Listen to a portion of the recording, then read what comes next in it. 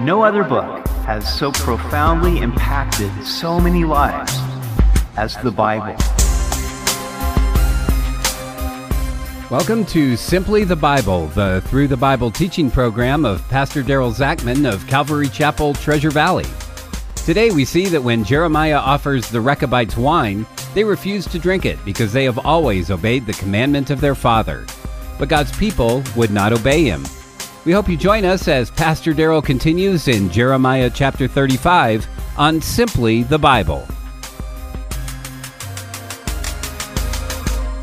Today we see how God singled out a clan of people who were not Jews to convict his own people of their disobedience. When someone with less privilege than us is a better example, it convicts and humbles us. God was seeking repentance in his people so that he could remove his hand of judgment. We continue in Jeremiah chapter 35. The word which came to Jeremiah from the Lord in the days of Jehoiakim, the son of Josiah, king of Judah, saying, Go to the house of the Rechabites, speak to them, and bring them into the house of the Lord, into one of the chambers, and give them wine to drink. Now this occurred during the reign of Jehoiakim, about 18 years earlier than the events of chapter 34, which goes to show us that Jeremiah is not written in chronological order. The Rechabites were related to Moses' father-in-law. They were a clan of nomadic people who were loyal to their ancestor Jonadab. Now in 2 Kings 10:15, we read that Jonadab helped Jehu in exterminating Baal worship from Israel. But that occurred about 250 years earlier.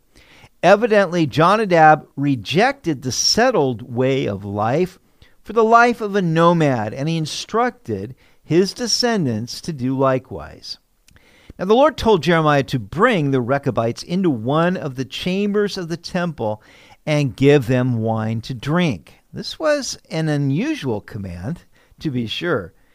Then I took Jaazaniah, the son of Jeremiah, the son of Habazziniah, his brothers, and all his sons, and the whole house of the Rechabites. And I brought them into the house of the Lord, into the chamber of the sons of Hanan, the son of Igdaliah, a man of God, which was by the chamber of the princes, above the chamber of Maaseiah, the son of Shalom, the keeper of the door. Then I set before the sons of the house of the Rechabites bowls full of wine and cups, and I said to them, Drink wine. This would be like somebody inviting you to a posh event or gala with some bigwigs and then offering you a glass of wine for a toast. You would feel the pressure to participate. But they said, We will drink no wine, for Jonadab, the son of Rechab, our father, commanded us, saying, You shall drink no wine, you nor your sons forever.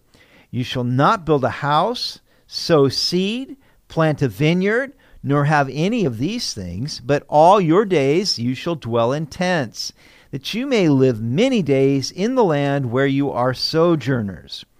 Thus we have obeyed the voice of Jonadab, the son of Rechab, our father, in all that he charged us, to drink no wine all our days, we, our wives, our sons, or our daughters, nor to build ourselves houses to dwell in, nor do we have vineyard, field, or seed, but we have dwelt in tents, and have obeyed and done according to all that Jonadab our father commanded us. But it came to pass, when Nebuchadnezzar, king of Babylon, came up into the land, that we said, Come, let us go to Jerusalem for fear of the army of the Chaldeans, and for fear of the army of the Syrians. So we dwell at Jerusalem.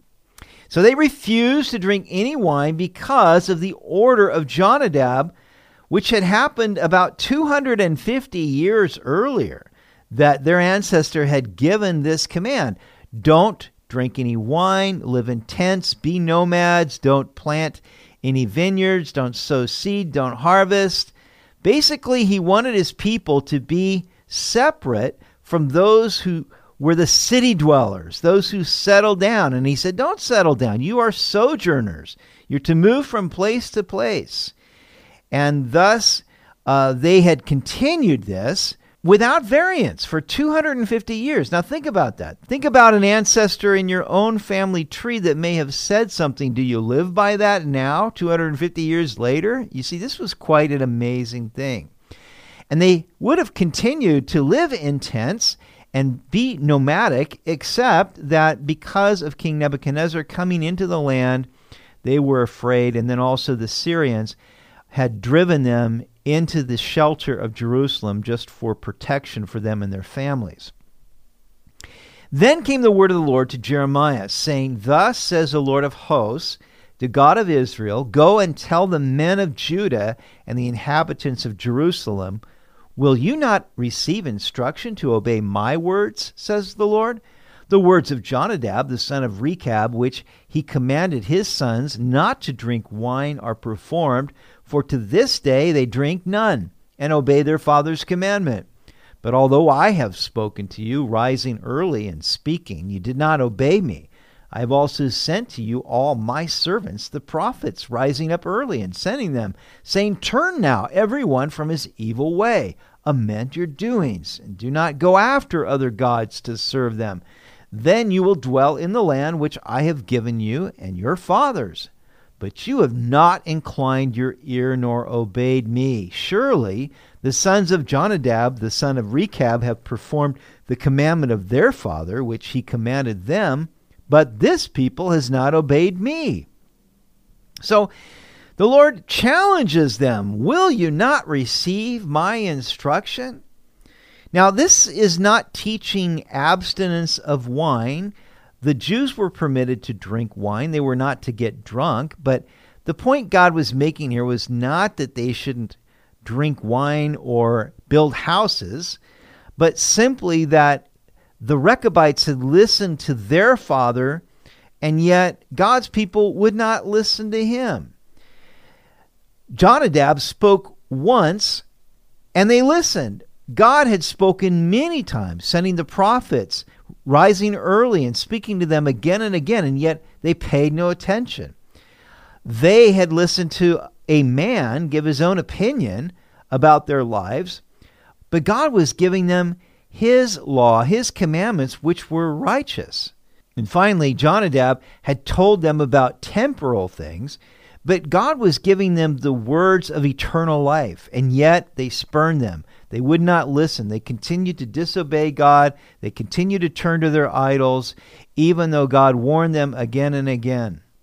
Therefore, thus says the Lord God of hosts, the God of Israel, Behold, I will bring on Judah and on all the inhabitants of Jerusalem all the doom that I have pronounced against them, because I have spoken to them, but they have not heard, and I have called to them, but they have not answered.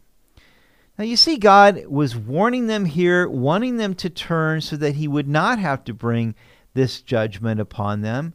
He was saying, look, you could still dwell in this land if simply you will pay attention to your Father, your heavenly Father. But because they would not, then the doom that God had pronounced would come upon them. And Jeremiah said to the house of the Rechabites, Thus says the Lord of hosts, the God of Israel, because you have obeyed the commandment of Jonadab your father, and kept all his precepts, and done according to all that he commanded you. Therefore thus says the Lord of hosts, the God of Israel, Jonadab the son of Rechab shall not lack a man to stand before me forever.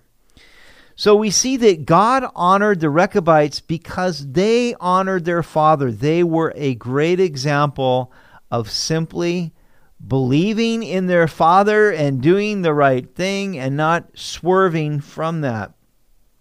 And Jonadab's descendants would stand before the Lord forever. Even though they were not part of the covenant privileges of Israel, yet they would stand before God, which shows us that God is continually reaching out to the entire world for those who will trust in him. He is no respecter of persons. He's impartial, not wanting any to perish, but that all would come to repentance. Is there a lesson in this for us?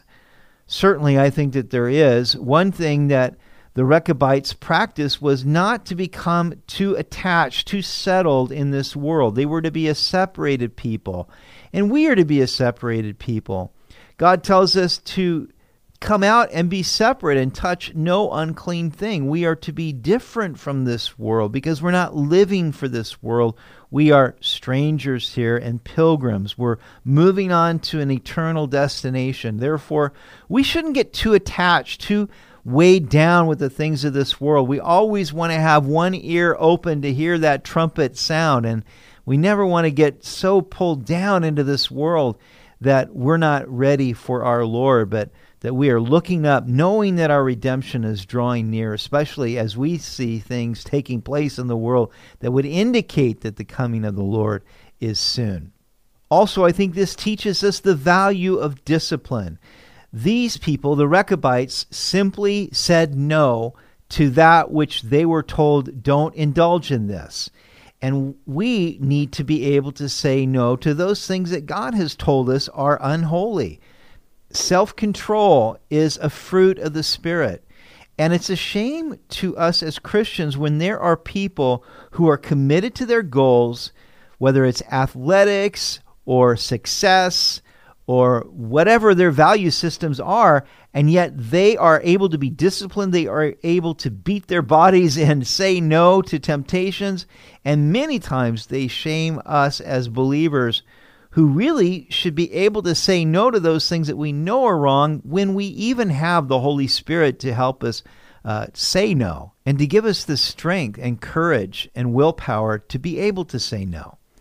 So I pray that God would help us to understand that there are people like the Rechabites who honor their Father, and that we would honor our Father in heaven and keep His eternal commands that are there to bless and to protect and keep us and to give us a future. Let's close in prayer. Heavenly Father, we do just thank you for your word. We thank you, God, for the things that you've given to us, not to harm us, but to give us a future. Those things that you have given to us in your word, that they should be bread for us, that they should be our strength, that they should be spiritual nourishment, that they should protect us from harm and give us a glorious future with you in heaven. I pray, God, help us by your Spirit, Lord, to say no to those things that are ungodly, those things that would harm us or others, and to say yes, Father, to the things that you have prepared for those who love you. In Jesus' name, amen.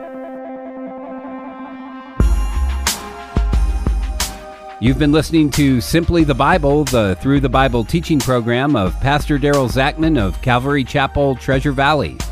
For more information about our church, please visit our website at calvarytv.org. That's calvarytv.org. If you have any questions or comments, please contact us through our website.